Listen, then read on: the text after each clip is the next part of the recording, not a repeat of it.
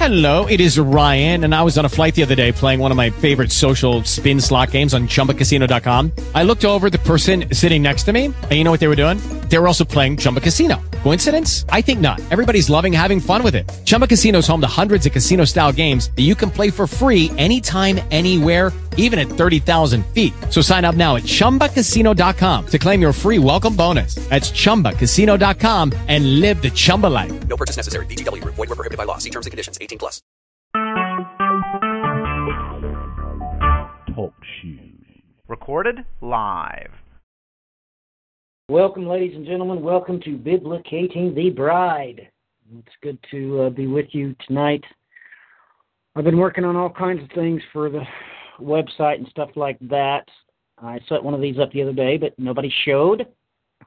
So I just went back to writing. Got plenty of writing to do, condensing to do. I'm working on the first pretermitted prophecy, and I've had to smash it down because it was turning into a book. So I just want it to be a blog post. So I have to reduce the number count there. But I mentioned on Facebook today, and I got a couple of messages on it as soon as I posted it. So everybody realizes that I've been kind of quiet about this. I was waiting. I was watching and waiting because everybody was putting into the ecclesia, of course, the simple fact that was it going to be the first of the year or not. It was my best friend, John Sartwell. He's the one that initially brought up the thread there. I tried to keep quiet on it, but then somebody asked me particularly for verification. Well, I already had that verification. I just hadn't shared with anybody, but Aviv did not come.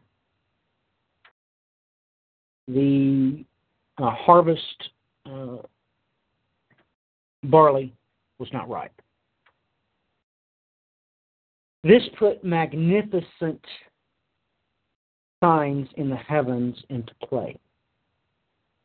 I didn't put this into the ecclesia at the time because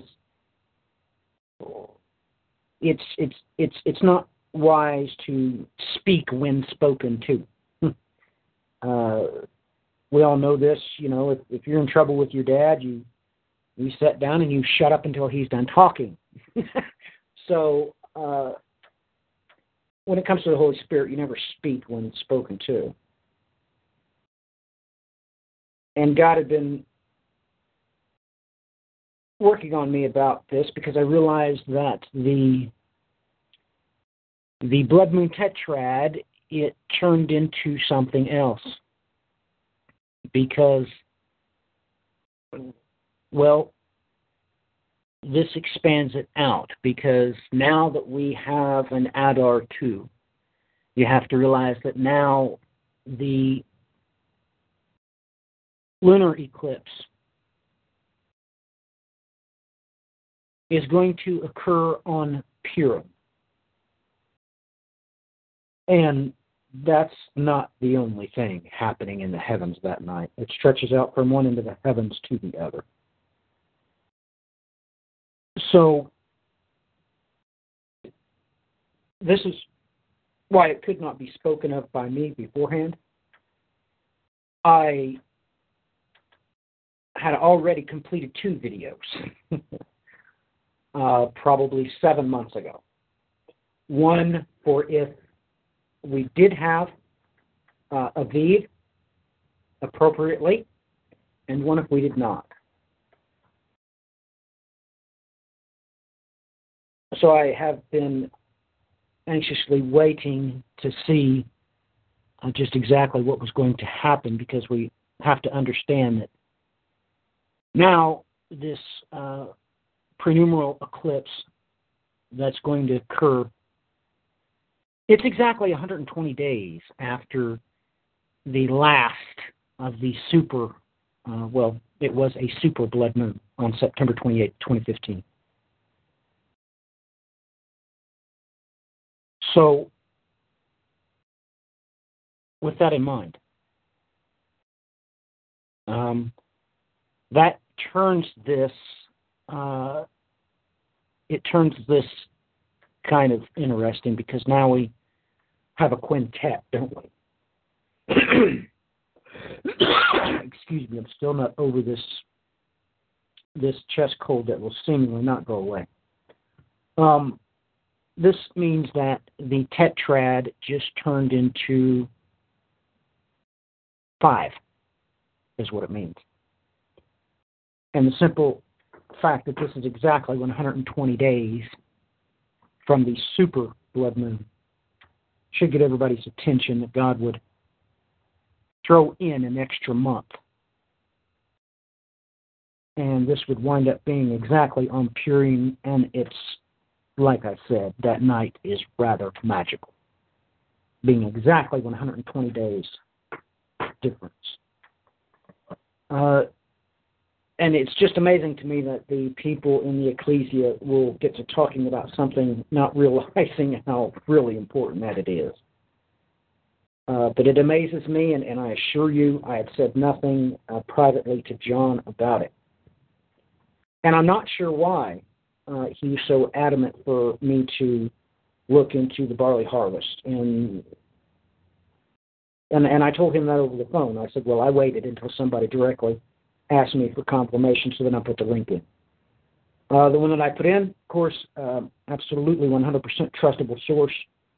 He goes to the highest point there, that point in Israel that he did that video on.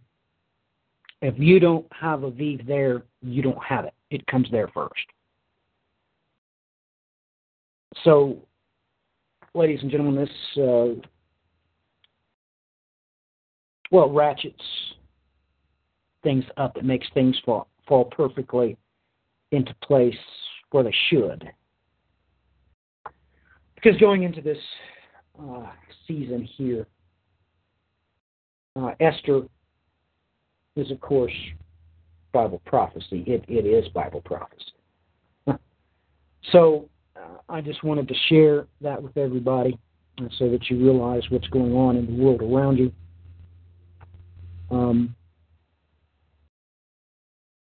Take heart of these things and try to look to the heavens and see what's taking place. The sign of the fish is coming into play, and everybody needs to finally realize, I haven't spoken of it publicly, but of course that's why there's 2 fish in the sky.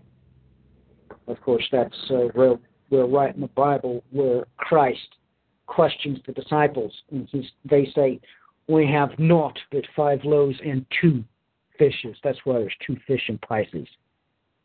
He's literally directly linking you to that sign in the heavens, literally pointing you to something very important in prophecy, leaving us a signpost, leaving us a marker, promising us a marker. So you have to understand, ladies and gentlemen, that's why I posted, in Greek it's not Pisces. It's exactly the word for fish that you find there in that verse. That is the nominative case right there, so you get it right there. But it's in the Bible more than once in that exact case, in that exact form. And you all probably need to know where that's at. It's pretty important. God's pointing you to elsewhere besides Luke chapter 9 and verse 13. He's doing a little bit more than that in this case. And you'll take note that it says right there in the Greek, duo. It predicates it with 2, duo. But this form, it's in the nominative plural masculine form here, so it ends with the final sigma. That exact form is really spread out all over Bible prophecy. It's in Ecclesiastes 9, Isaiah 50, Ezekiel 38 and 47. It's in Hosea chapter 4, in Zephaniah chapter 1. Outside of that, of course, we have it in Job chapter 12 and twice in Exodus, the 7th chapter. Now, it's certainly in the Bible more than that, but that's where your study list has to begin, exactly where that spelling is found.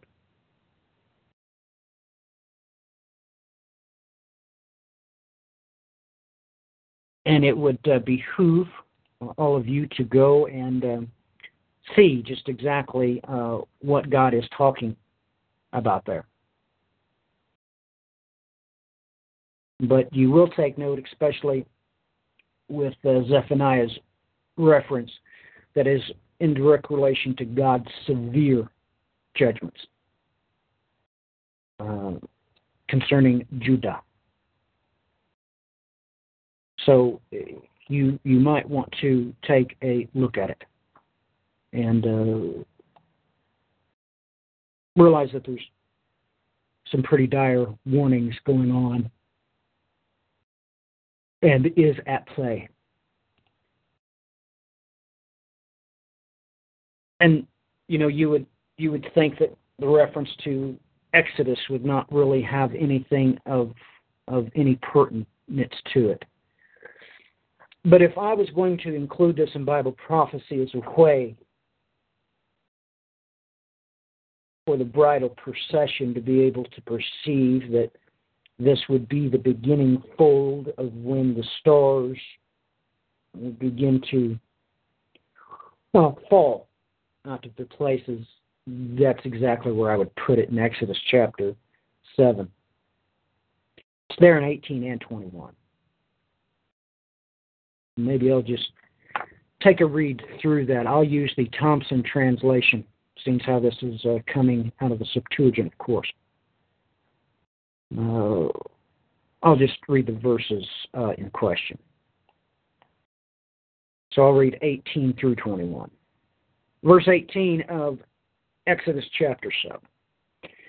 And the fishes which are in the river shall die, and the river shall stink, and the Egyptians shall not be able to drink the water of the river. Moreover, the Lord said to Moses, say to thy brethren Aaron, take thy staff in thy hand, and stretch forth thy hand against the waters of Egypt, against the rivers, and against the canals, and against their ponds, against their reservoirs of water, and they shall become blood. And there shall be blood throughout all the land of Egypt, both in the cisterns of wood and those of stone. So Moses and Aaron did as the Lord commanded them, and lifting up his staff, he smote the water in the river in the presence of Pharaoh and before all his attendants, and changed all of the water of the river into blood.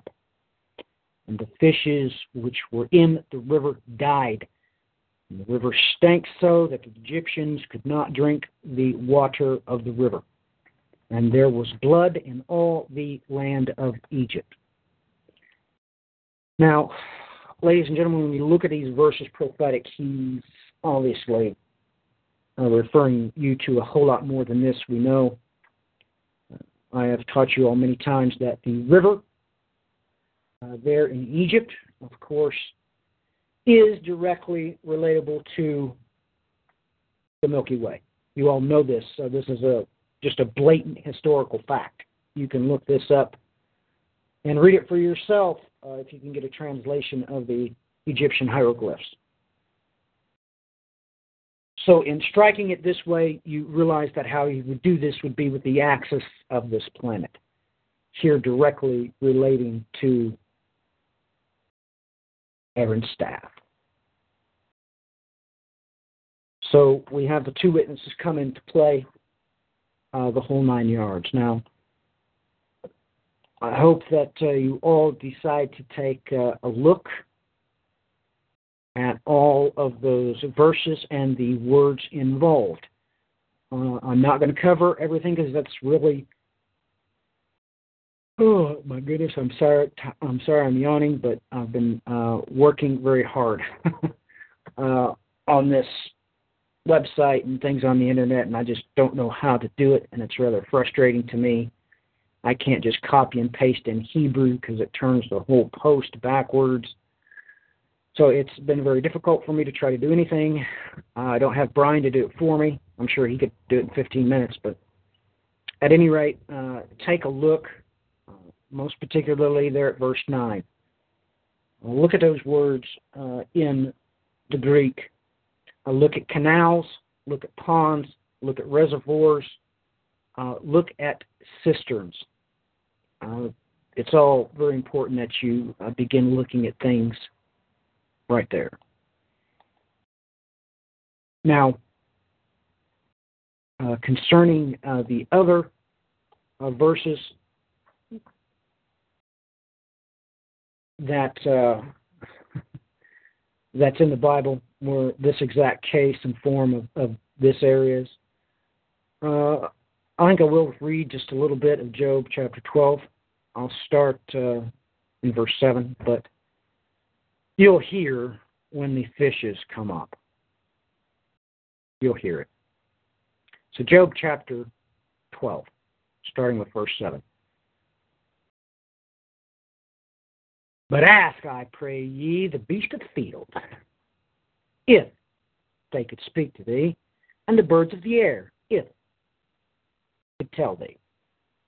Speak to the earth, if it could converse with thee, even the fishes of the sea can tell thee. Who then among all those doth not know that the hand of the Lord hath done these things? Is not the life of all living things in his hand, and the breath of every man? The ear indeed discerneth words, and the palate tasteth meats.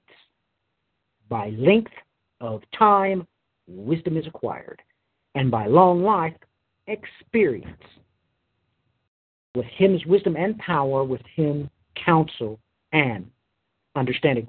If he demolish, who can rebuild? If he shut against men, who can open?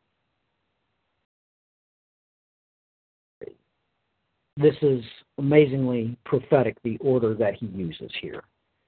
He's being poignant to tell you, just take note that he brought up speaking to the earth before he mentioned the fishes of the sea. Literally using his time-old tradition of the inversion technique. So you'll take note. Let's just look at verse 7. I'll point it out to you. He used beast first. Then he used the birds of the air. Now, next, he should say fishes, but he doesn't. He says, speak to the earth. If it could converse with thee, even the fishes of the sea can tell thee. You're supposed to know that what's opposite of the earth? Of course, the stars of heaven. So here, you could almost argue that he's literally coming out and telling you to look at the sign of the fish. He's making very drastic references here to experience and to time and long life. And it's amazing to me, verse 13, that after he clues you in on exactly what he's talking about, he says, with him is power, and with him counsel and understanding. If he demolish, who can rebuild? If he shut against men, see, the previous phrase, he didn't say he would demolish against men. That's not what he said. If he demolish, who can rebuild? Then he puts man into the equation. If he shut against men, who can open?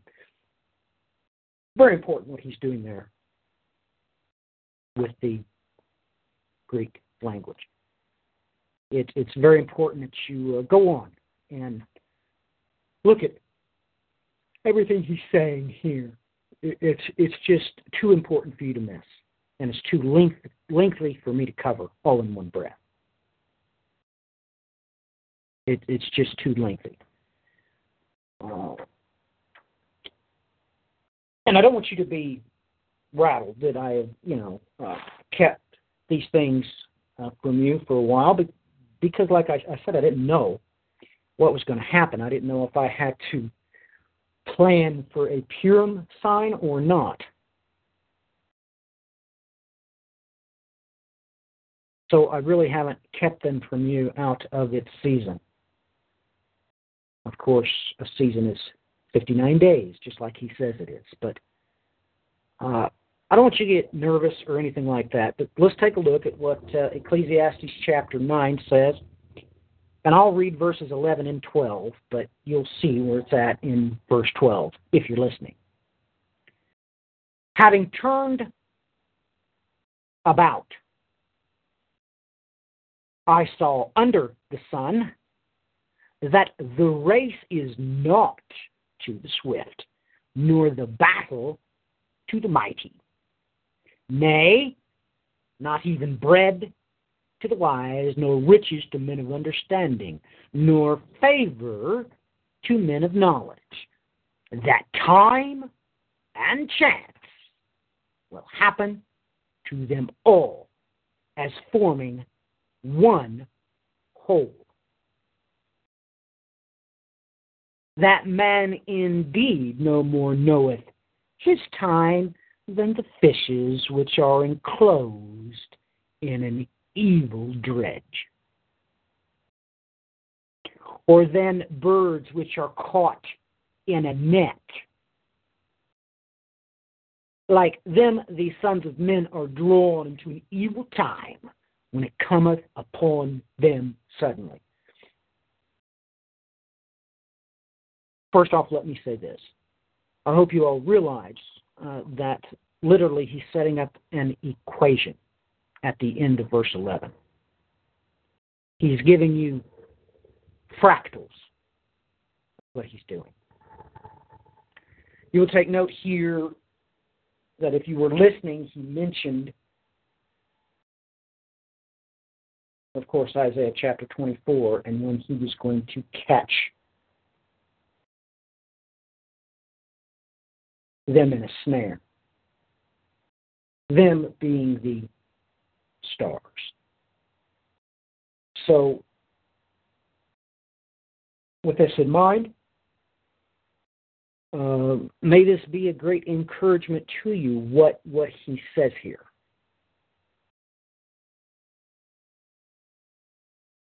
And may you be one of the ones that have turned about past tense. He made himself pretty doggone clear in Greek exactly what he was talking about. So let's try to remember these things. That the day after Operation Eagle's Wings, it don't matter which direction you're facing. It doesn't. At present moment, at this present time, under the sun,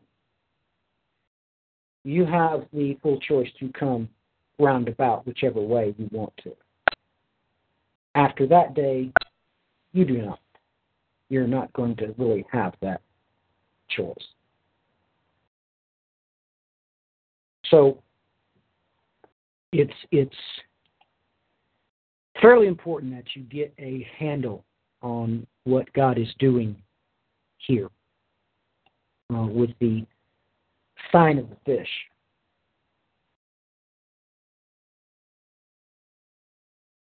Because what's going to happen on Purim, it's a little hard to miss. And it's from one end of the heavens to the other.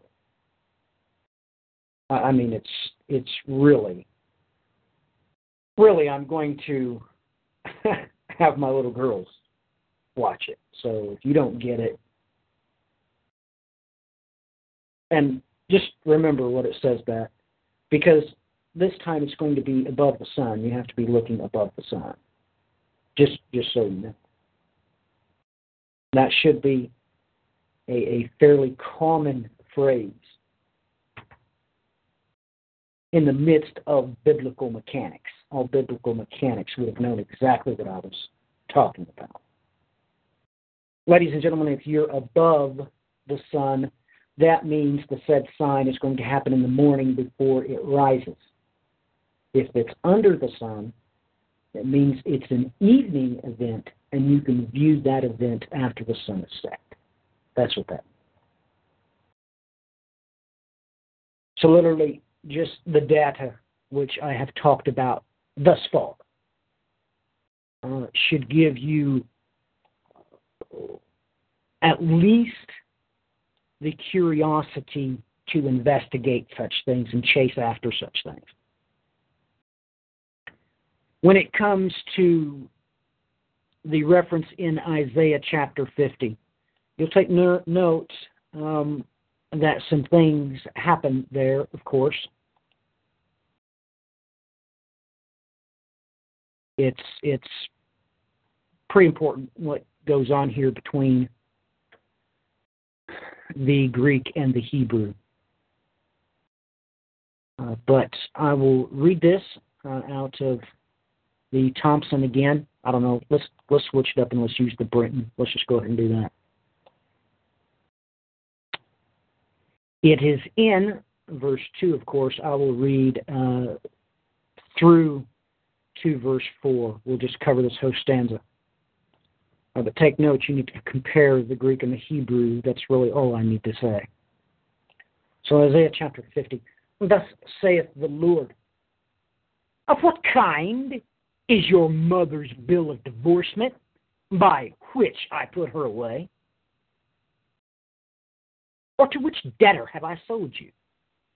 Behold, ye are sold for your sins, and for your iniquities I have put your mother away. Why did I come, and there was no man? Why did I call, and there was none to hearken? Is not my hand strong to redeem? Or can I not deliver?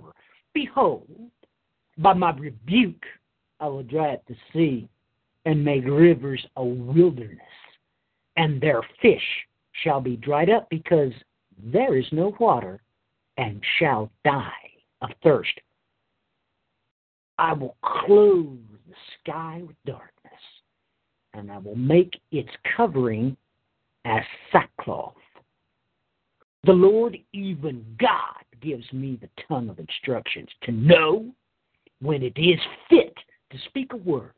He has appointed me early. He has given me an ear to hear. I suggest you take a whole lot of look at that, and I'm sure I'm going to get some emails there, because he, of course, mentioned the gifts of the Spirit, didn't he? When he said a word, I'm sure that all of the charismatic brethren out there heard me say that. I'm sure they caught right a hold of it when the Lord said that, in the Septuagint, of course, when it is to fits to speak a word. And then he makes references to time, so I'm sure that I'm sure I'll get some correspondence out of that one. And I'm sorry that, the large and to the point, I have to keep the charismatic brethren away from those that are more theological and academic in their thoughts. Because generally speaking, it only brings hardship one and to the other. So there's no purpose in it. Absolutely no purpose in it. So I avoid that exchange when I can. So it's pretty important that you know what's going on, what's taking place.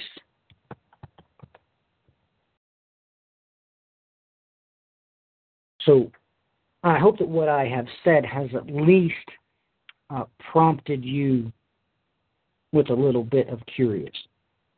But of course, a word of wisdom and a word of knowledge, of course, comes right out of 1 Corinthians, the 12th chapter. A lot of the more academic of the scholars never cover those things. They, more to the point, say that, well, they don't exist anymore. They have passed on us before in time. So they do not exist anymore. Which is concerning.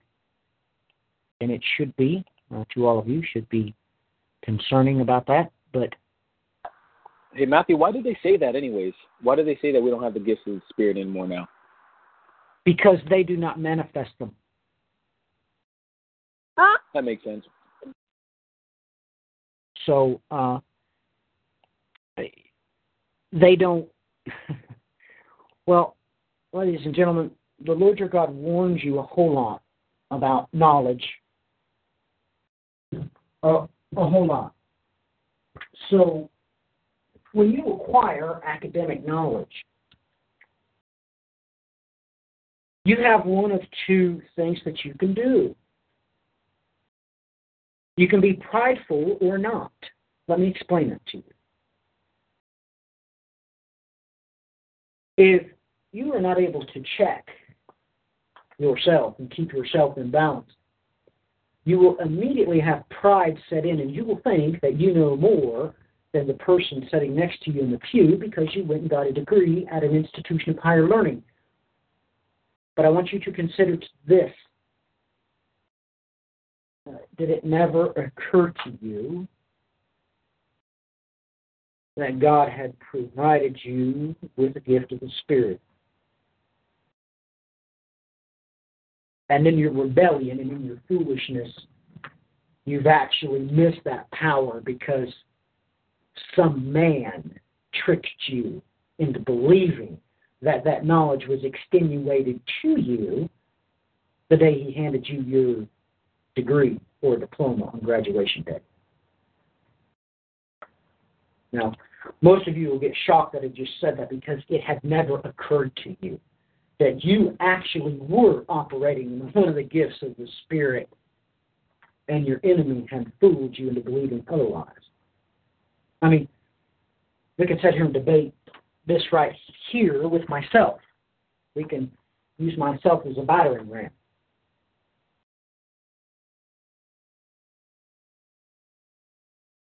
Everybody here knows that no official pieces of paper are allowed to be displayed in my house. Not from academia, not from even the military. I don't even have my certificates of all my achievements. They're not up in my house. You'll never see them. I don't display that. I've never used those things to even get a job. I'm not debating with you. I can prove that to you. I can prove it to you. So, this was a safety mechanism. Now, the Jews used this as a safety mechanism for employment. That's why all Jews were required to have one white-collar job, but they must also be trained in a blue-collar job. Well, Christians are supposed to utilize this as a protective barrier between you and pridefulness. So, I, of course, worked my way through an institution of higher learning, washing dishes.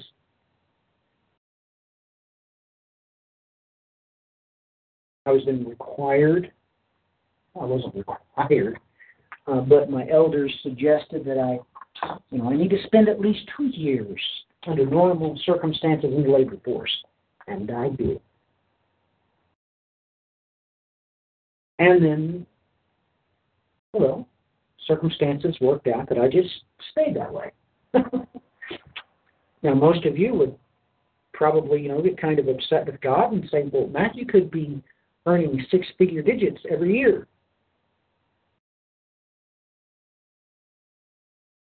Well, the farther I went along in time, the more wicked this way became. To the point where I knew better. I may be tough, but I ain't that tough. So, that's why, John, that's why many people, almost exclusively all of them, that have excelled in academics will reject that there is any gifts of the Spirit. They'll reject it. Because they have allowed pride to enter in and circumvent the power that would have been at their disposal. Because, I get emails all the time asking me, well, how on earth can you talk about celestial symbology and then 2 seconds later I'll hear you quoting from the Hebrew, and 20 seconds later I'll hear you in definitive form define what the Greek is saying? That's not possible. You can't. Nobody knows that much. Well, you're right. Nobody can know that much, not even me. And I don't, because I'm operating in a gift. I'm not operating in a certificate. Amen. You know what now, I can see it as, Matthew? I see the Holy Spirit, downloading it like people nowadays call it the cloud, You have all the information in the Holy Spirit, not you by yourself. Right. But because they reject that, John, they only have the knowledge they were given. Yep. So they can't see it. They don't understand what's happened to them. They can't see it. Hey, actually, Matthew, I was thinking, I don't know why this word is coming up in my head. It just seems as if they're being quickened when that's happening, but I don't know if that's even the right word to be using. I was going to ask you about that, actually. What does the word quickened mean?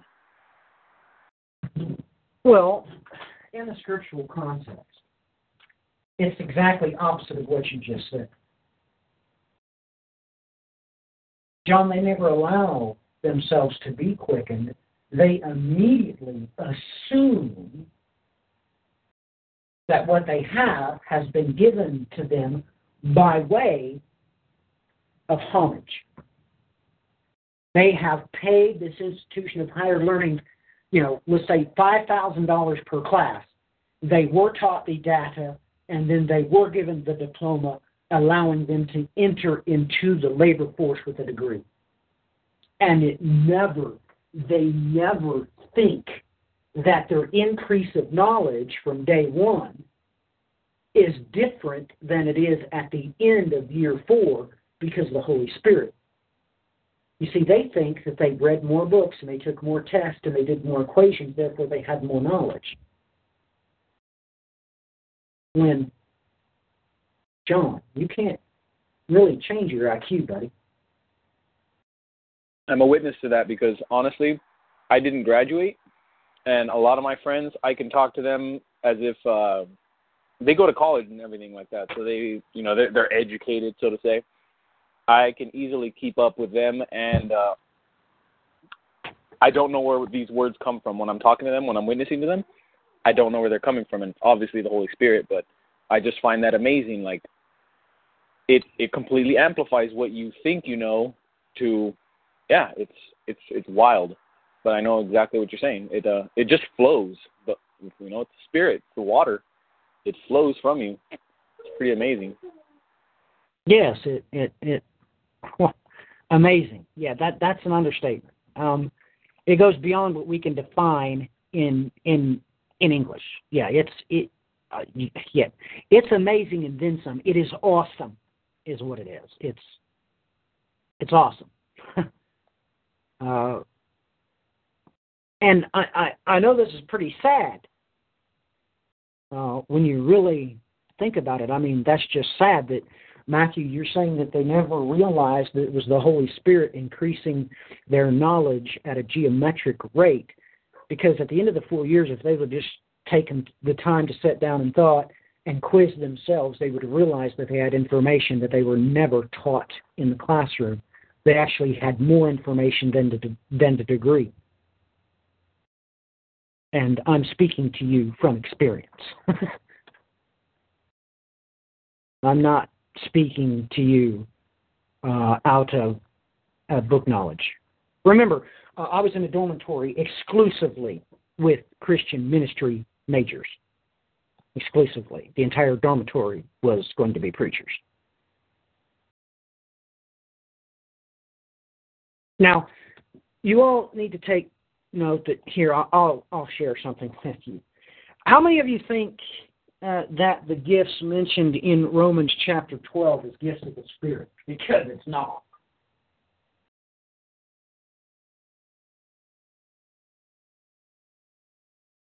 Everybody always gets real quiet in the room. I mean, I can plainly take a look at the text in question, and I can plainly see what it says. There's no real way around what Romans chapter 12, verse 6 says. There's no real way around it. So it's pretty amazing to me that people just don't accept what it says.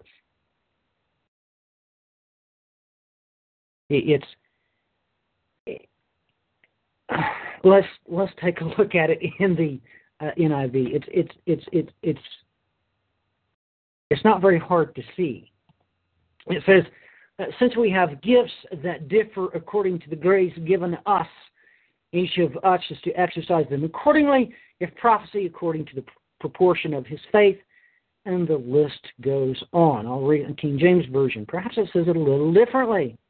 Having then gifts differing according to the grace that is given to us, whether prophecy, let us prophesy according to the proportion of our faith.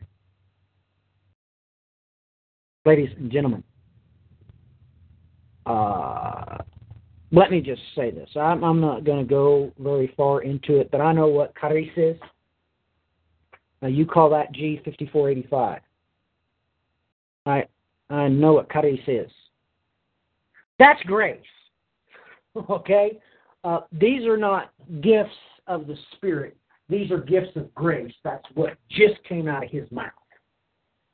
Now, if you can't run around and under no effort whatsoever, it should take you no effort to be able to search for your favorite Bible teacher in their teachings to tell you that these are gifts of grace,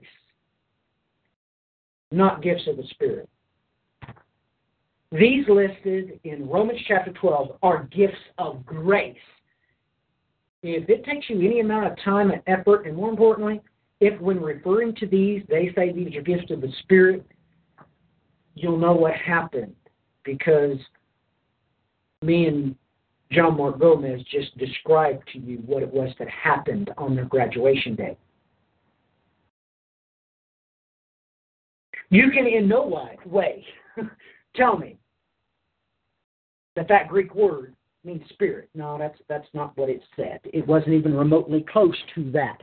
These are gifts of grace. So we have here prophecy, ministry, teaching, okay, exhortation, okay. I mean, we definitely have a list going on here, okay. Leading, okay.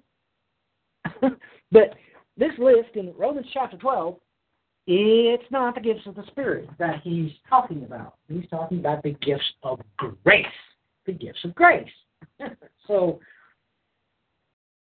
this is a good litmus test, as I was told by Sister Bobs.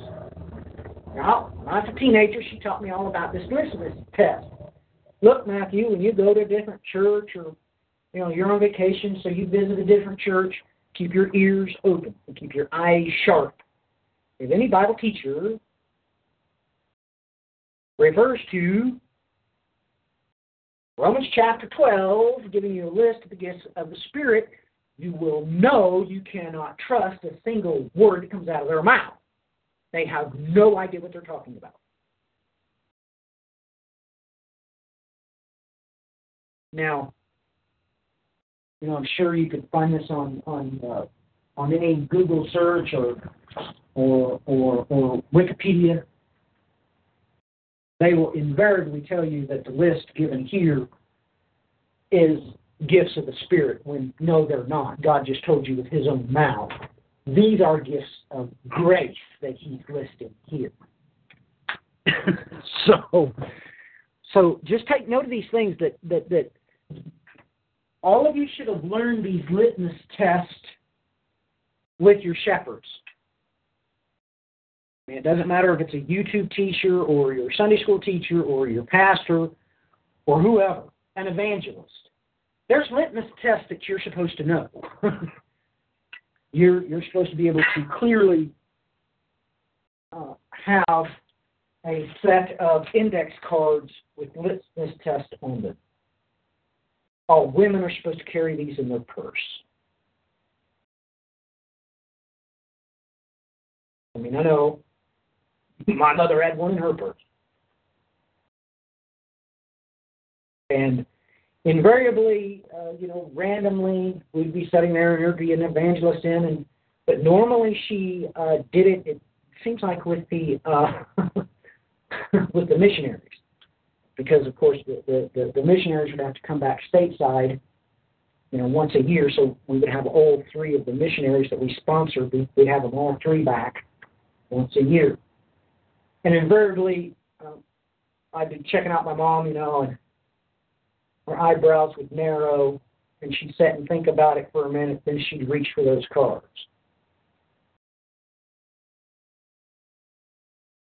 But she could never read her Bible when she was in the pew, because there were 7 sisters and 3 brothers. Somebody had her Bible. So she would reach for those index cards. But anyway, this is neither here nor there. If you've been sitting somewhere or watching some YouTube video and you actually went through a video and heard somebody speak about the gifts of the Spirit in relation to Romans chapter 12,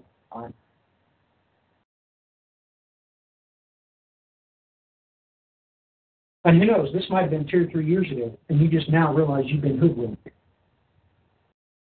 And, there's just nothing I can do about that. There's no real course of action.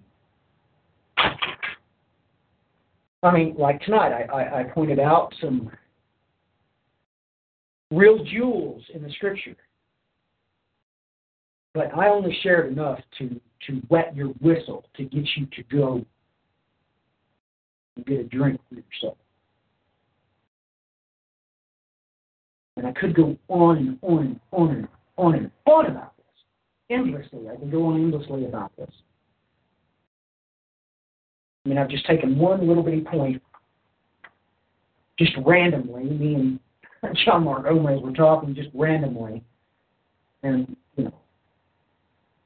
this stuff was right off the top of my head in Romans chapter 12. I mean, I know where the sign of the fish is in the Bible. I don't have to think about it. I know. I mean, I know exactly what all those prophecies are talking about, both in the Hebrew and the Greek. So if you can just imagine why I took pause when John Sartwell started asking me, hey, is it the new year? He was putting it to the ecclesia. Has anybody verified if the Aviv has happened? Yeah, it's verified. That means we're going to have us a blood moon on Purim. I know what that means. I'm well aware of what that means. You're a little muffled, Matthew. I am. Yes. Sorry about that. Let me see here. No problem. If nobody tells you, you won't know. Exactamundo. Sorry if I was muffled, everybody. I didn't mean to be. How's it going, Paul? Did you enjoy your meeting? We got our tax paperwork for the Department of Labor done. Yay. I would rather not have this job, but it has to be done by somebody that is ethical and wants to do it right, and so I am the default go-to person. You're exactly where you need to be, Paul, because God wants you there. That's why. Amen. That's what I was getting ready to say. Well, it looks like you're elected, buddy. Well, Yep. and to be Even honest, if there was somebody ethical and really wanted this job, I would give it to them in a heartbeat. And to be very honest, that is really what you want in a leader. Is, hey, if somebody else wants that, is going to be ethical and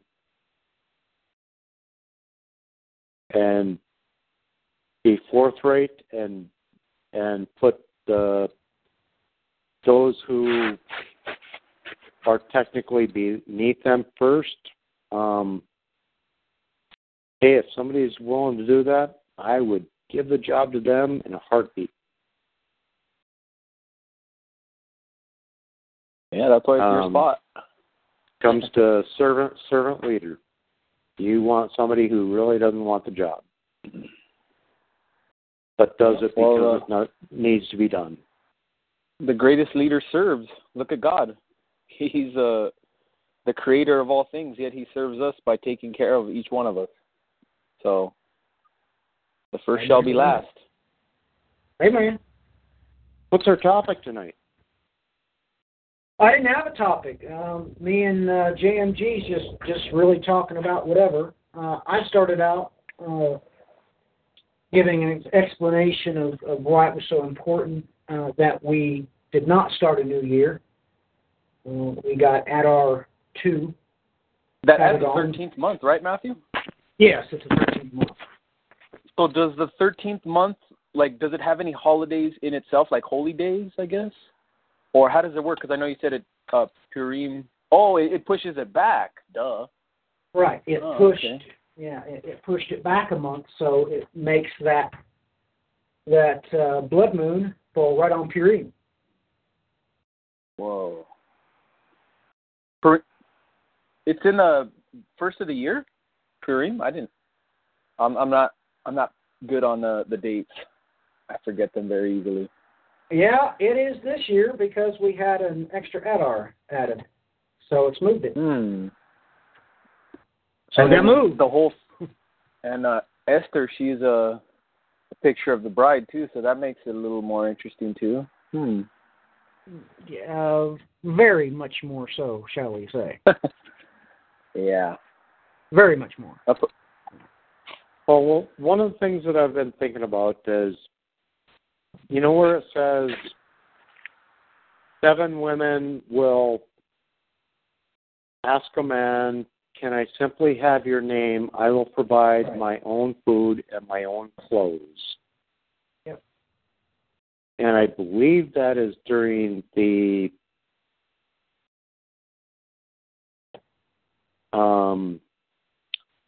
time of testing. You do. In the wilderness, correct?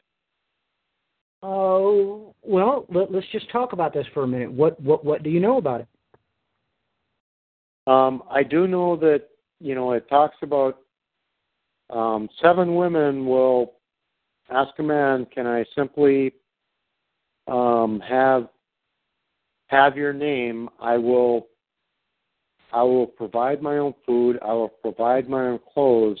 Just let me have your name, which essentially means, you know, please give me children. Well, let me ask you this. You know where it's at, right? I mean, that's the first knowledge there is about it. Paul, the knowledge of what chapter and verse it's in, that has to come before even the 7 women. Even though that is at the beginning of the chapter, so I would hope that you would know where that was. I will be honest, I cannot remember where that is. Okay, I got you, Paul. So It's right here in Isaiah 4. Nehemiah 4? No, Isaiah 4. Isaiah 4. Okay. Well, now, wait a minute. Hold on, JMG. Yes, sir. He's talking about things that he's already assumed that this has to do with the time of testing. So let's just do this. Let's just do this like normal Christians should do it. Let's talk about everything that's in that chapter right now before we ever read it. JMG, what else is in this chapter that you know of?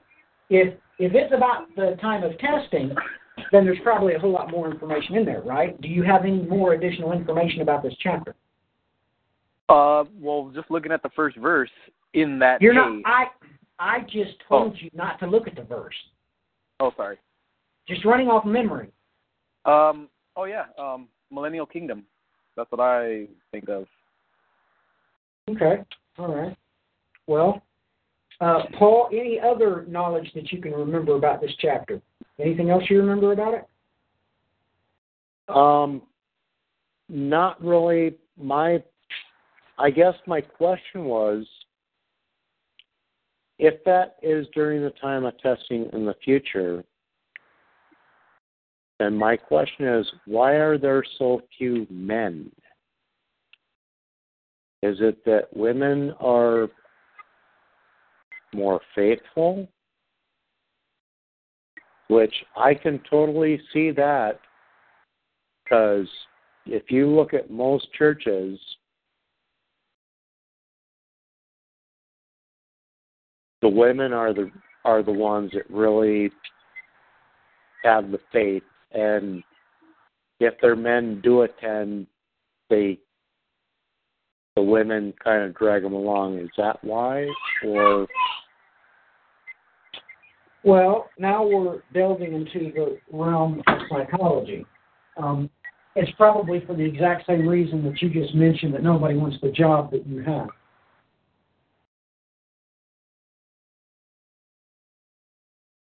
And a lot of men don't want the job. Right, they don't want the responsibility. They want to get paid the maximum amount of money for the least amount of effort. I mean, we could go to, it doesn't matter. If you go to the local grocery store and you go up to the cashier and you tell her that she has to mop the floor, she's going to be mad as a wet hornet, because that's not her job description. She don't have to go change the toilet paper when the roll's empty. No. She's the cashier. Right? Yes. I mean, we're talking about, look, this is an exclusive way of life. Since 1970, in the advent of the me generation, ladies and gentlemen, right now, you literally can't get an employee to do something that's not in their job description. They'll refuse to do it. They don't have to do it. They want the maximum amount of money for the least amount of effort. And they're not going to change their job description without a major adjustment to their income. Paul knows what I'm talking about. John knows what I'm talking about. And so do all of you. Because since 1970, this is spread all the way around the world. I mean, we could be talking to Germans right now, and they'd know exactly what we were talking about. So, it just is what it is. I don't understand that, because, yes, I do have a craft. Would I like to do that every day? Sure, I would. But you know what? I am very well paid, and you know what? If I don't have enough work, if they want me to clean toilets, I will clean toilets, because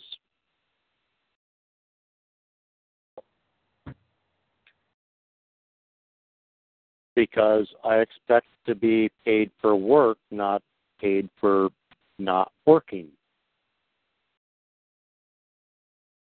Well, that's why a lot of people have remained and dropped off the unemployment list since 2008. Because if they made $52,000 a year, ladies and gentlemen, they will absolutely refuse to take any job that's 1 red cent less than that. And there's really no need to give a discourse on this. This is common knowledge, and everybody knows it. And it sounds like a whole lot of people got pride issues. If you're being paid, what do you care what you're doing? You're being paid. And if you're being well paid and they want you to do what you think is menial work, you're being paid well. Why should that matter to you? Pride. Pride and pride exclusively. Well, JMG is just biting at the bit here. Why don't you riddle us some Isaiah chapter 4, John? All righty. Give me 1 second. Wait, so you want me to read it off then? Yeah, read the whole chapter. I mean, surely you can read 6 verses. Yes, I can. For 7 women will take hold of 1 man in that day, saying, we will eat our own bread and wear our own clothes. Only let us be called by your name. Take away our reproach. In that day, the branch of the Lord will be beautiful and glorious, and the fruit of the earth will be the pride and adornment of the survivors of Israel. It will come about when he who is left in Zion and remains in Jerusalem will be called holy, everyone who is recorded for life in Jerusalem. When the Lord has washed away the filth of the daughters of Zion and purged the bloodshed of Jerusalem from her midst, by the spirit of judgment and spirit of burning, then the Lord will create over the whole area of Mount Zion and over her assemblies a cloud by day, even smoke, and the brightness of a flaming fire by night. For over all the glory will be a canopy. There will be a shelter to give shade from the heat by day, and refuge and protection from the storm and rain. Wow. Okay. When did this happen exactly? Hasn't. That almost sounds like the millennium. It is. No, it's not. There you go. Oh. No, it's not. It's not. No, it's not. You're not going to have no pillar when Christ is here. No. This is after, right? God's going to be in heaven, and he's going to be with that assembly. Right. Who's the assembly on Mount Zion? Who's he talking about? Who is the fruit? Who's the first fruits, boys and girls? The 144. 144. That's right. That's right. He just told you that. This is when New Jerusalem comes down, right? This is after the purging, boys and girls. This is during the 1,260 days.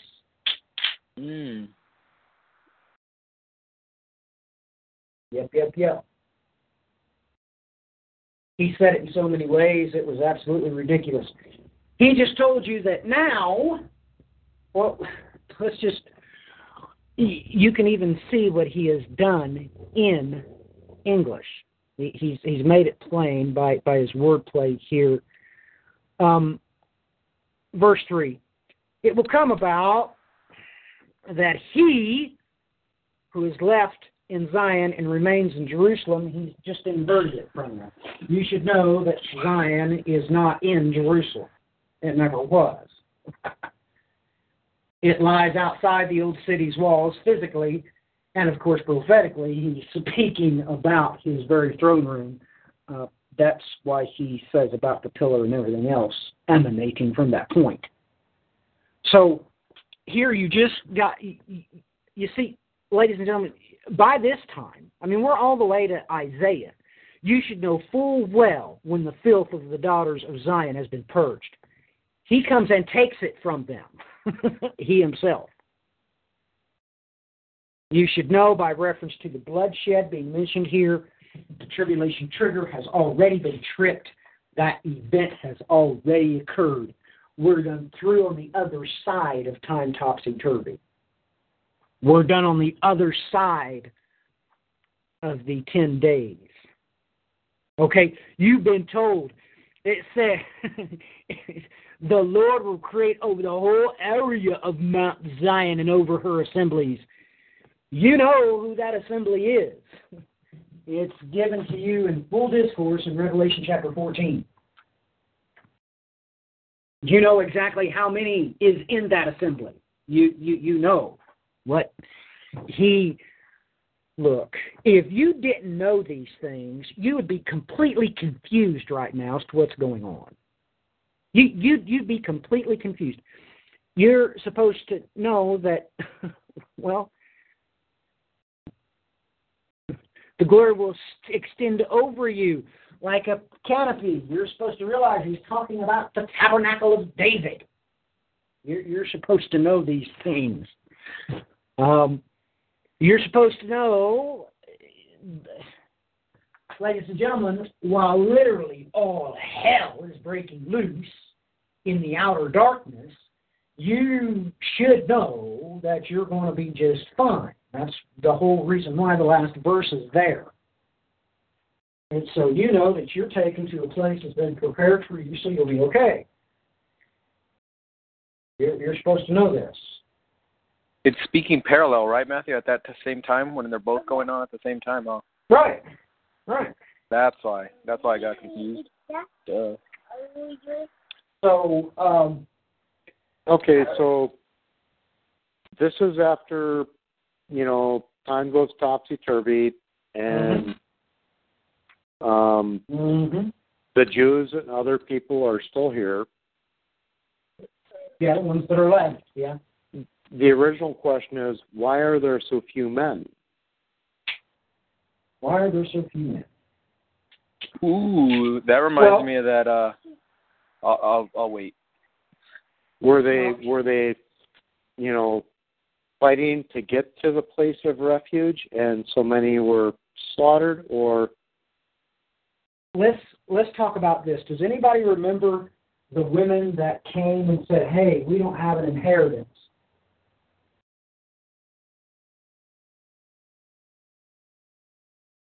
Say that again. Does anybody remember when inheritances were being handed out and these women approached and said, "Hey, we don't have no inheritance because all of our men is dead. Give us an inheritance"? Has everybody just forgotten that? I've taught about it before. I remember that. I remember that. I don't know where it is. Okay, so we need to look at that event horizon, for one. You should know that's coming into play right now. You should know their names. You should know why this happened, everything, because you should also realize this. If you knew the placement of the one, you would know the placement of the other.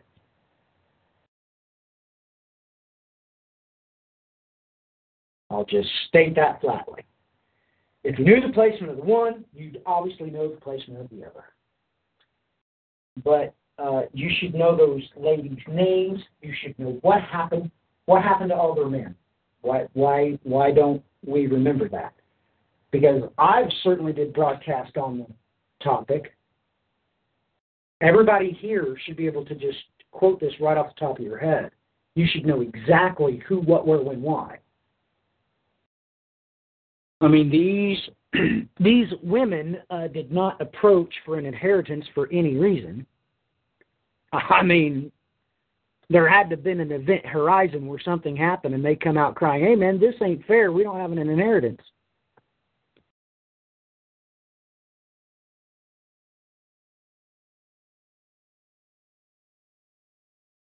Right?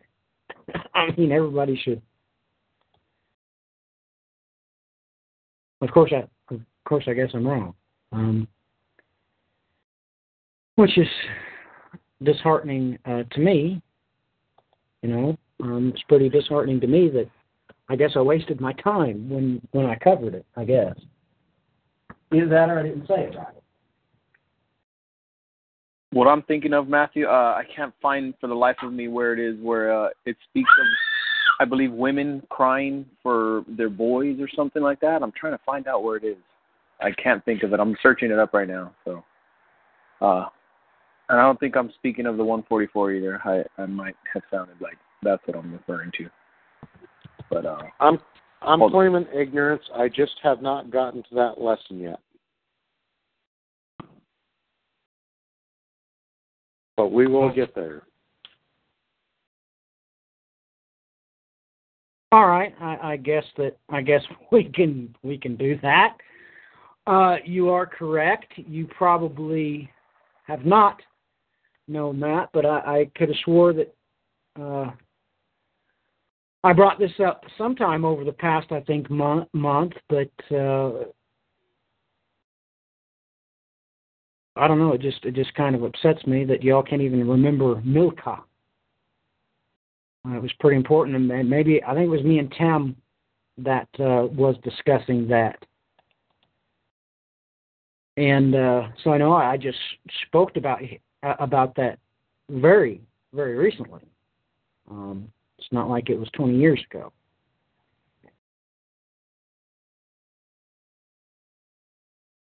But anyway, it's pretty important that you guys know that. I mean, how can...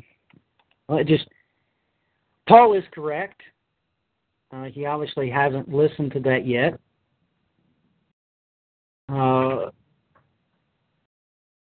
So I will share it for his sakes, but I wasn't going to tell anybody. I already have. And, I mean, God help me, but I'm so tired of saying the same things over and over and over when they're so obvious.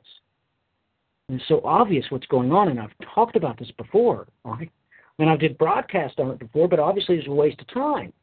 Somebody somewhere was too busy listening to some other shepherd that was telling them about the gifts of the Spirit in Romans chapter 12, I guess.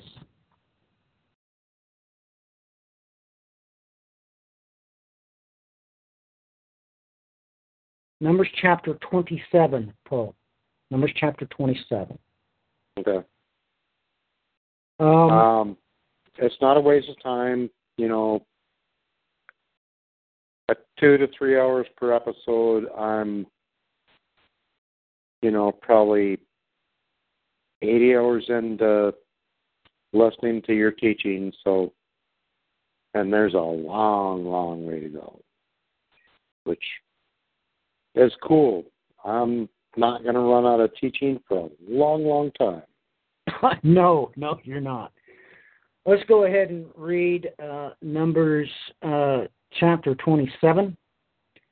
We don't have to read the whole thing. Just read that stanza. But it's very important that we read the first 14 verses.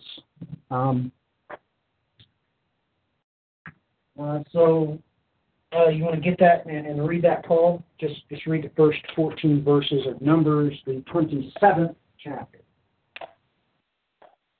Numbers 27, first 14 verses. This is out of the 1599 Geneva.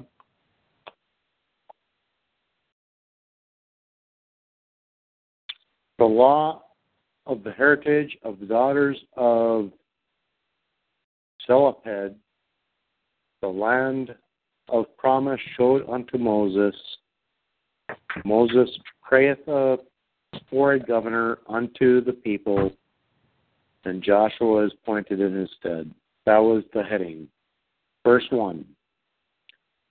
Then came the daughters of Zelophehad, the son of Hepher, the son of Gilead, the son of Mashar, the son of Manasseh, of the family of Manasseh, the son of Joseph, and the names of its daughters were these: Mahlah, Noah, and Haglah, and Milcah, and Tirzah.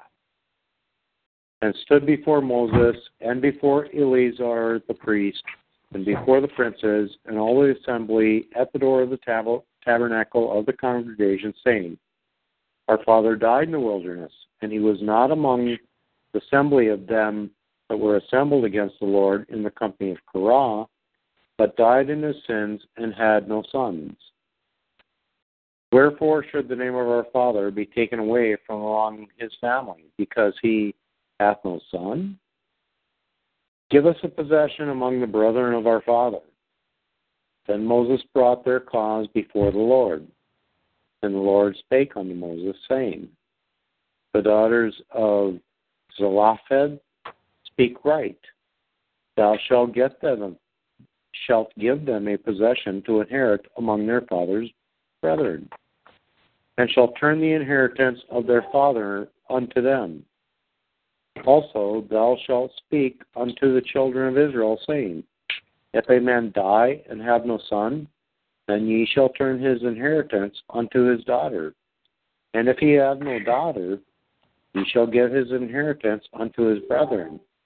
And if he have no brethren, ye shall give his inheritance unto his father's brethren. And if his father have no brethren, ye shall give his inheritance unto his next kinsman of his family, and he shall possess it. And this shall be unto the children of Israel a law of judgment, as the Lord hath commanded Moses. Again the Lord said unto Moses, Go up into the mount of Abraham, and behold, the land which I have given unto the children of Israel. And when thou hast seen it, thou shalt be gathered unto thy people also, as Aaron thy brother was also gathered. For ye were disobedient unto my word in the desert of Zin, in the strife of the assembly, to sanctify me in the waters before their eyes, that is, the water of Meribah in Kadesh in the wilderness of Zin. All right. Why don't you read verse 3 again? Our father died in the wilderness, and he was not among the assembly of them that were assembled against the Lord in the company of Korah, but died in his sin and had no sons. How quick are you? Let me ask you this. How quick are you at turning pages? How quickly what? How quickly can you turn pages in the Bible? Pretty quick? Fairly quickly. Go to Revelation chapter 12 and read me the very last verse. I just want the last verse. I know what it says, but read it anyway. Revelation chapter 12. Last verse.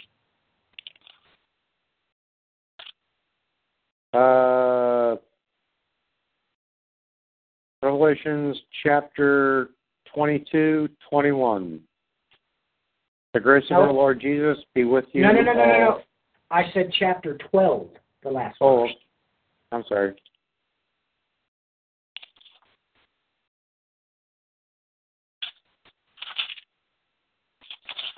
Chapter 12, verse 18. And I stood on the sea sand.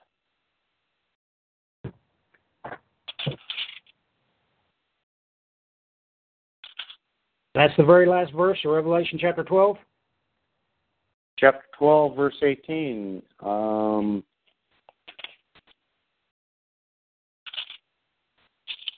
Yes, that's what the Geneva 1599 says. That's right. It says the first verse of the next chapter. That's right, because that's what it does in the Edita Regia. However, everybody else, no, it's done correctly. It's done correctly. I just wanted to make that a point so everybody can see what's going on here. Okay. All right. But let me read you what the New American Standard Bible has, because it rearranges it a little bit and inappropriately. It has, and I read verse 17. Don't have an 18 in the New American Standard. So the dragon was enraged with the woman and wroth to make war with the rest of her children who keep the commandments of God and hold to the testimony of Jesus. Now, when I say that, everybody knows exactly what I'm talking about. That's Christ's resurrection. They have been left. They have been sealed. They will be beheaded. This is exactly talking about, ladies and gentlemen, you're just going to have to come to grips with this, that there's a whole lot of Christian families out there that the heads of their households aren't going to be taken to a place that's been prepared for them by God. A whole lot of them. When the event horizon takes place, they will not take Operation Eagle's Wings. They will be sealed with the living God upon their forehead. It's plainly described in Revelation chapter 7. We just talked about this on the last broadcast, I thought. They just told you that this is on the other side of the 1,290 days, Matthew chapter 24.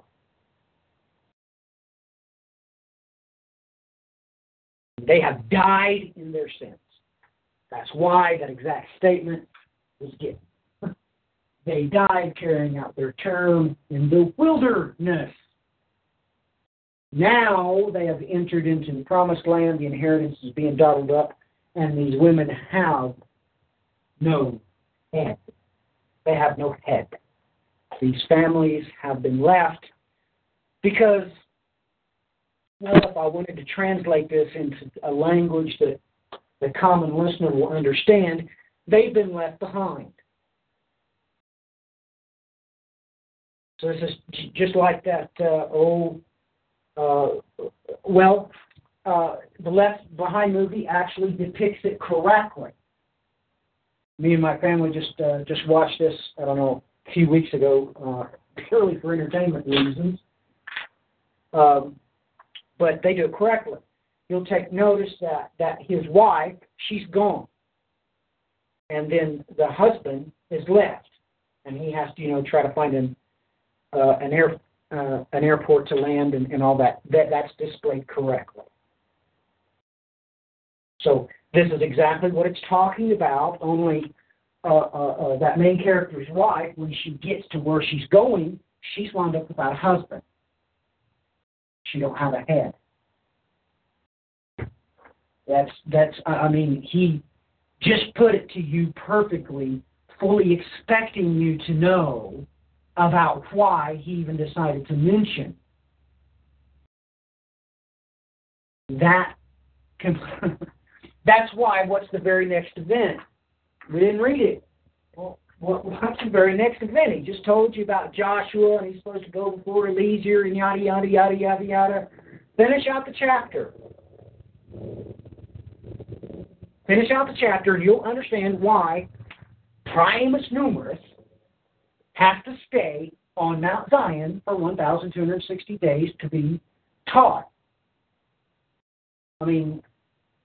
Revelation chapter 14 is not lying to you.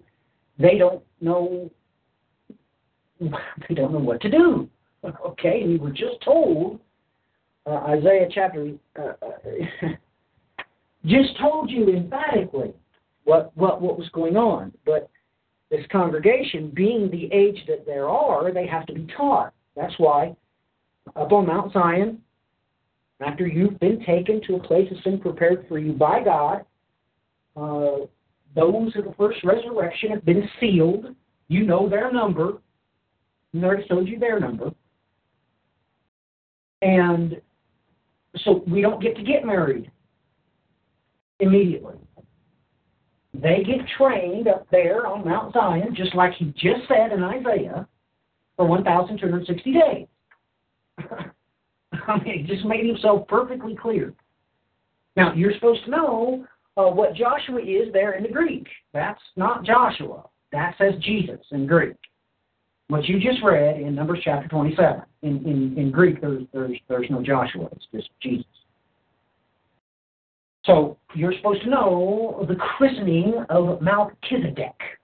You're supposed to know that the Melchizedek king will be coming after those 144,000 in Revelation chapter 14 have been properly trained to do what they're supposed to do. So, anyway, to make a long story extremely short, if you're confused by what I just said, you're really confused. You're really confused. And the only thing the only thing that I can possibly do for you at this particular moment in time is to just quite simply, okay, go to your pastor on Sunday or whatever day it is that you go, okay, and you need to emphatically tell him to his face, while you're standing down in the foyer after the church lets out and he has to shake your hand before you leave, just tell him to his face, I don't understand Isaiah chapter 4, you need to explain it to me. I mean, it's the only thing I can offer you. If you've been completely confused by anything I just said, you need to force him. You are paying him. Now look, I don't want to get mad, okay? I really don't. You certainly ain't paying me. So by God, you're paying him. You need to tell him that I'm paying your salary. You need to explain to me Isaiah chapter 4. Okay?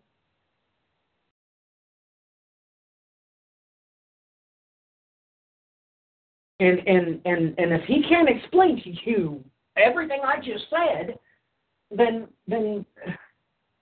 well, you're not in Kansas and your dog's not named Toto. Okay, you're somewhere on the other side of the rainbow. You're in left field. I don't know if you're in the Wizard of Oz or not, but he should have intimate knowledge. Let's say you're dealing with a guy that's been your pastor for 10 years. I know he's been to seminary to get his degree to be elected to your pastor.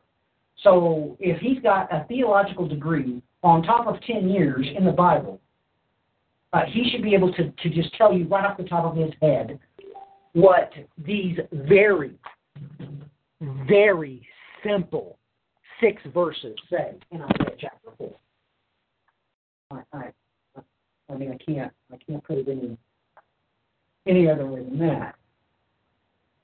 I mean, I've explained it as simplistically as I could, utilizing the entertainment media that you all hypnotize yourself with. Okay? So I don't know other way to put this. This is talking about that the women are taken to a place that has been prepared for them. Okay, and these men, they're left behind. They're stranded somewhere. It's very easy. It's not difficult. I mean, this story does not begin. Well, it doesn't even begin in Numbers chapter 27. It didn't even begin then. But if you've gotten to this point in the Bible, you've gotten all the way to Isaiah chapter 4, and you don't understand what's going on, that tells me you don't even understand the promises. You don't even understand why you're called a child of Abraham. You have no remote clue what's going on in the world around you. You really don't know. So you obviously need to go and tell the dude that you're paying his salary. You really do need to know what these 6 very simple verses mean, and have him do a Bible study on them for I don't know. You could at least do this in 6 Sundays, right? I mean, he could do this for Sunday school. Just take one verse at a time and completely explain it to you. I mean, it is elementary. As long as you know what has been, you know beyond any shadow of a doubt what is to come. It's very simplistic. So that should be able to be done by your pastor or your Sunday school teacher, whichever, both. You know, whichever elder or however you define that, your deacon or whoever it is that you pay to teach you the Bible. They need to forego another sermon in John and then need to do Isaiah chapter 4. It's real easy, 6 verses. Not hard at all. So just take that to heart, everybody. You need to take that to heart. I mean, you all need to take this to heart. Okay? I just got qualified for food stamps Monday.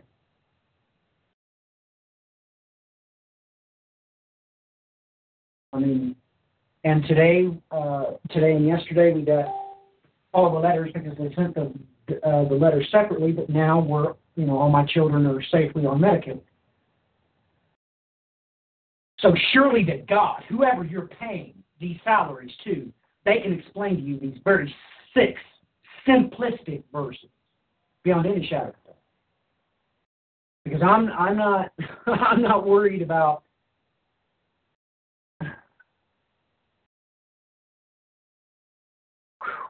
I'm not worried about those here in our inner circle. I mean, those in the ecclesia, they all have my phone number. All of them do. They all have my address. I mean, they can all, write a 50-page letter to me if they want to. But I am worried about those of you that are farther out that just listen to these broadcasts in silence. Look, I am not joking to you. It is very important that you understand why the group that's being mentioned here, now all of a sudden, they hold to the law and keep the testimony of Jesus Christ. You need to understand why they've been left behind. It's very important to you. So, and I'm not trying to deride your pastor or whoever he is. I'm not trying to deride, Lutherans or Catholics or Methodists or Pentecostals or whoever. That doesn't matter. But whoever they are, they have went to school and a seminary, and they have a license, and they have been given that position by your district. So they should be adamantly qualified to explain to you these very simple 6 verses of Isaiah chapter 4. And they need to do that. They need to stop watching the,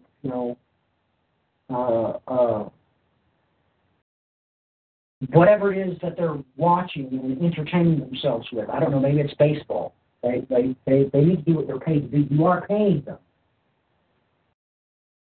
So you need to get that information contained here in these just 6 verses. It's as easy as they come. It is a timeline for a reason. He tells you these events, and the only thing really offhandedly I said as Paul was reading that, I already made my point. If they tell you this event's happened, you need to correct them. Don't let them tell you that this event's happened. Oh, no, it hasn't. No, it hasn't ever happened. God has never did this thing. Not ever. You'll take note that they'll say, well, he's talking about when they were in the wilderness. No, Jerusalem wasn't in the wilderness. No, that didn't happen. So, everything that's in this chapter is very simplistic. I mean, this is better than one of those little golden books you get for children. This is a cram-packed story here. He does it in just 6 verses. So, a lot of information delivered to you sequentially. It's sequentially given to you on specific pointers. Doesn't matter if it looks at the Hebrew or the Greek. it all points to the same point on the timeline. So it's not like you're asking him to explain, Jeremiah. You're not asking him to do 50-some plus chapters. It's just 6 verses. Surely he can do that. That's what he's being paid. That is what he has been educated to do. So, I would say that even if he does not have the gift of teaching from the Holy Spirit, he does have an academic degree. Surely he can do 6 verses. But I'm not trying to slam whoever it is. Your priest if you're in the Catholic Church or whoever. I'm not trying to badmouth any of it. Yes, Paul, you were going to say something? Yeah, one thing I do find interesting, both in Numbers 27 and in Job, how people say, oh, Christianity, that's so sexist, that's so, anti-woman, and yet we see both in Numbers and in Job that God said women should inherit. They essentially are equal with men. And they are. But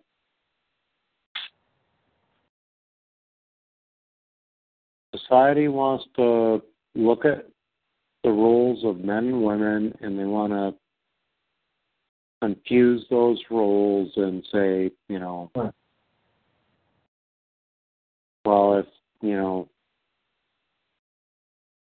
if you're not going to,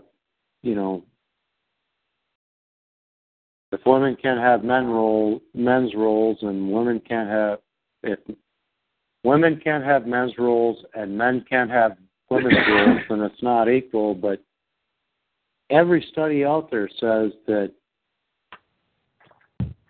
women are happier when a man acts like a man and does manly things, and men are happier when a woman does the traditional roles that women have, and it goes back to society is just turning everything upside down. Just yeah. Everything's topsy-turvy.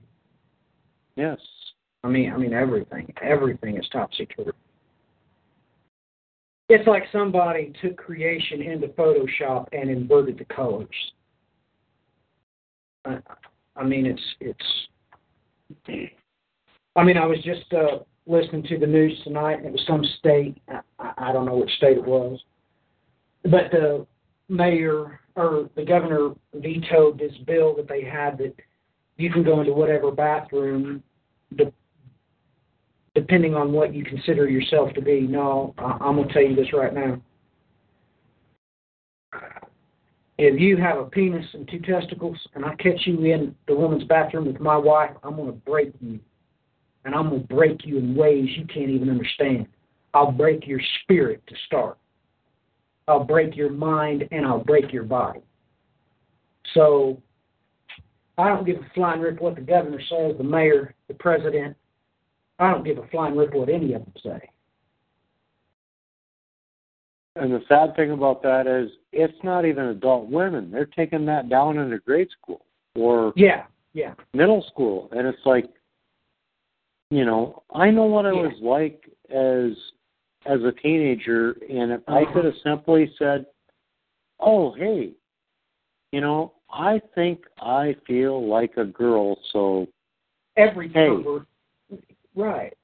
So all the perverts that's going to rape all those daughters are going to go get a teacher's degree and go to school and just say they feel like they're a woman, so they'll go in and use the bathroom with the little girls. I know what they're going to do. I'm 16 years old, I'm full of hormones, and I'm thinking, hey, all I got to do is say I feel like I'm really a woman, and I can shower with the gals in the locker room at gym class. Right. How many guys do you think are going to say that? I'm thinking, I would have. Well, yeah. Well, of course, man. But, you know, that's fine and dandy. You do that with my little girls, and like I said, I'm going to break you.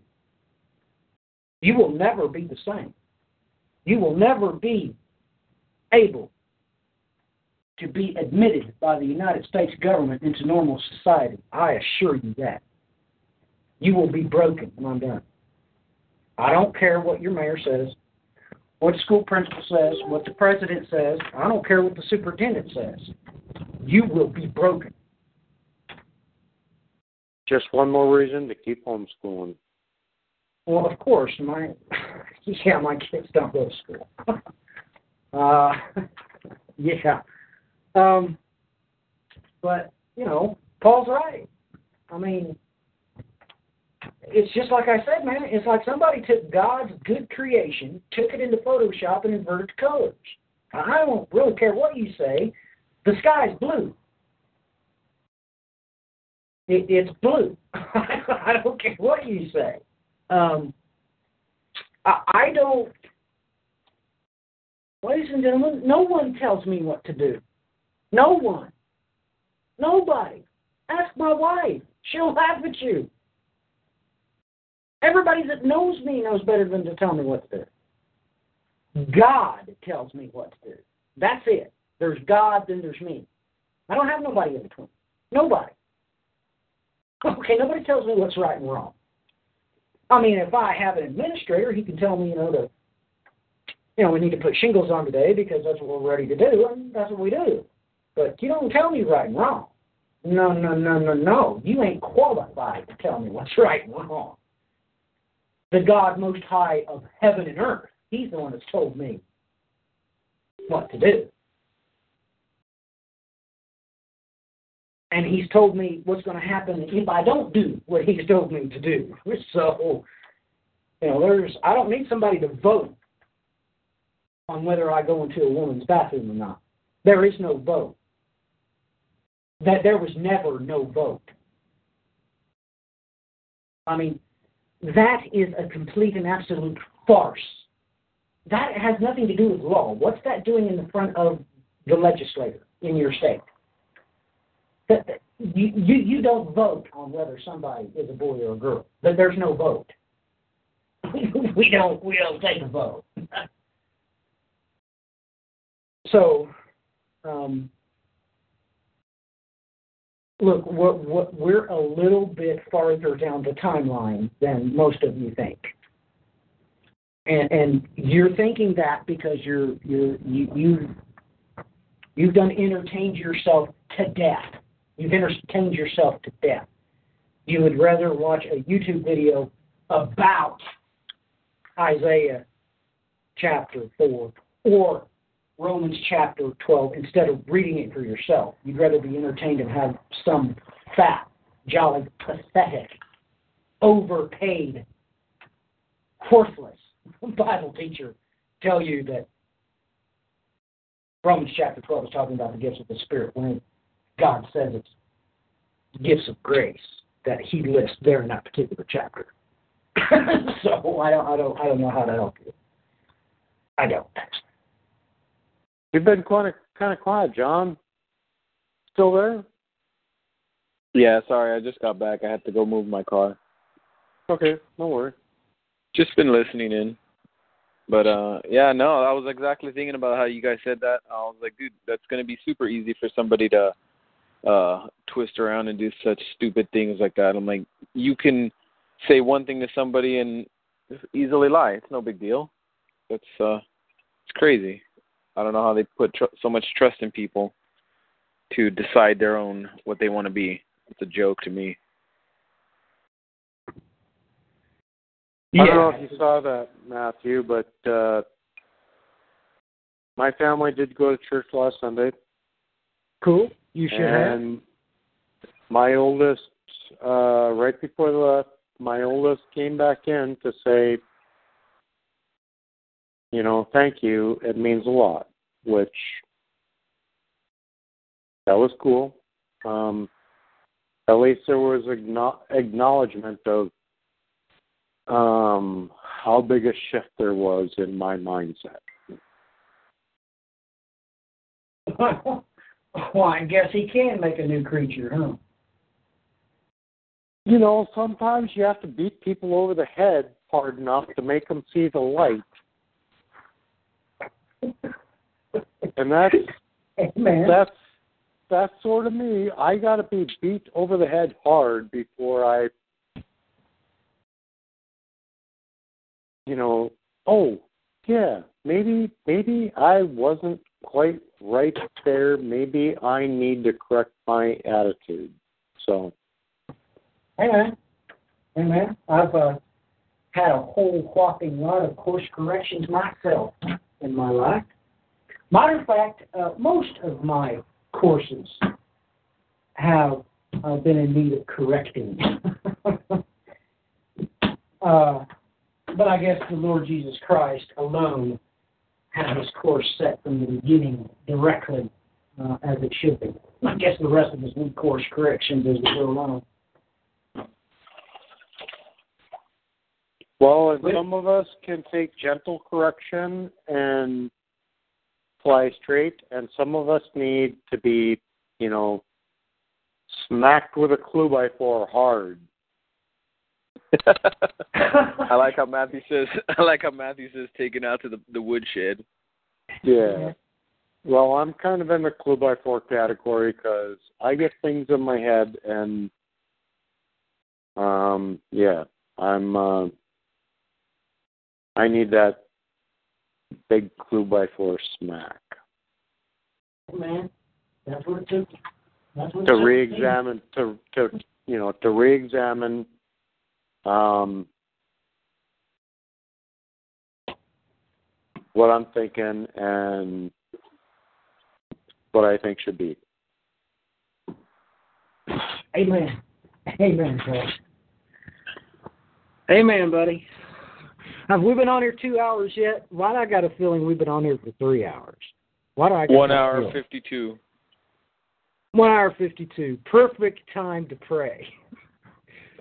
Perfect time to pray. Who prayed last time, anyway? John, did you pray last time? I think it was. I think I did, but all right, John. Then John, you're elected no matter what. All righty. Dear Heavenly Father, I thank you for bringing us together again and allowing us to speak your word and to bless those who listen and who will listen. I just ask that you open the ears and the eyes of those who will listen to this and have listened to it, and just bless them. Help them to understand, Father, what you're trying to get across to them, and most importantly, help them to love one another. And I just ask this in Jesus' name. Amen. Amen. Amen. Amen. Hallelujah. Amen. You know what? All of a sudden, I was just pushed to say something. You know what? I had to start somewhere. I just had the magical opportunity to start at Genesis 1:1. 6 verses is not very long. My 15-year-old was just complaining to me the other day because he was translating a verse in the Septuagint that was 40 words long. I strongly suggest that you all get a notepad and a notepaper. And I strongly suggest that, either the Hebrew or the Greek, you begin to translate just 6 verses. It's just 6 verses, for God's sakes. It's 6 verses. And those of you in the ecclesia, of course, can work together. I mean, y'all could post 1 verse a day, surely. Surely you could do 1 verse a day. Surely this could be completed in just 6 days. But those of you out there and, wherever you're at, if you speak English, you have the resources to do this. It's not hard. I suggest you get a copy of the Masoretic and the Septuagint and do it 1 word at a time. And be prepared. because you're going to see words that you can't find in the Strongs. They're there, and you're just going to be forced to use what's at your disposal and find out what that word is. It's probably a compound word. It probably has 2 Strong's entries. It's probably a compound word. That's usually what God does. But pick one, Hebrew or Greek, and translate it before that blood moon. I really would translate this verse. One of the best lessons that I heard from you, Matthew, was the first 10 patriarchs. And if you look at their names, even in the Strongs, that tells you the salvation plan just in the names of the first 10 patriarchs.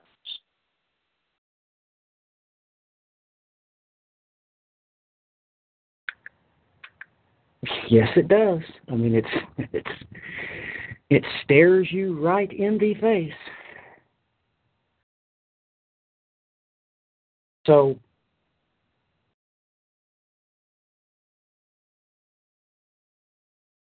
get busy. You just have to look in the Strongs. Even the Strongs will, you look at the meanings of the names of the first 10 patriarchs, Adam through Noah, and the salvation plan is right there. Look, everybody, I strongly suggest that you get this translated before the Mercury transit. Let's just say that, okay? Genesis 1:1, you said, Matthew? No. Isaiah chapter 4. Oh, okay. Got it. Isaiah chapter 4. Do it before May the 9th. Do it before then. Just try. I mean, the only reason why I'm saying May 9th is to give you a goal. It's not hard. All right. All right, ladies and gentlemen, that is it for this one. Until next time, God bless. Godspeed.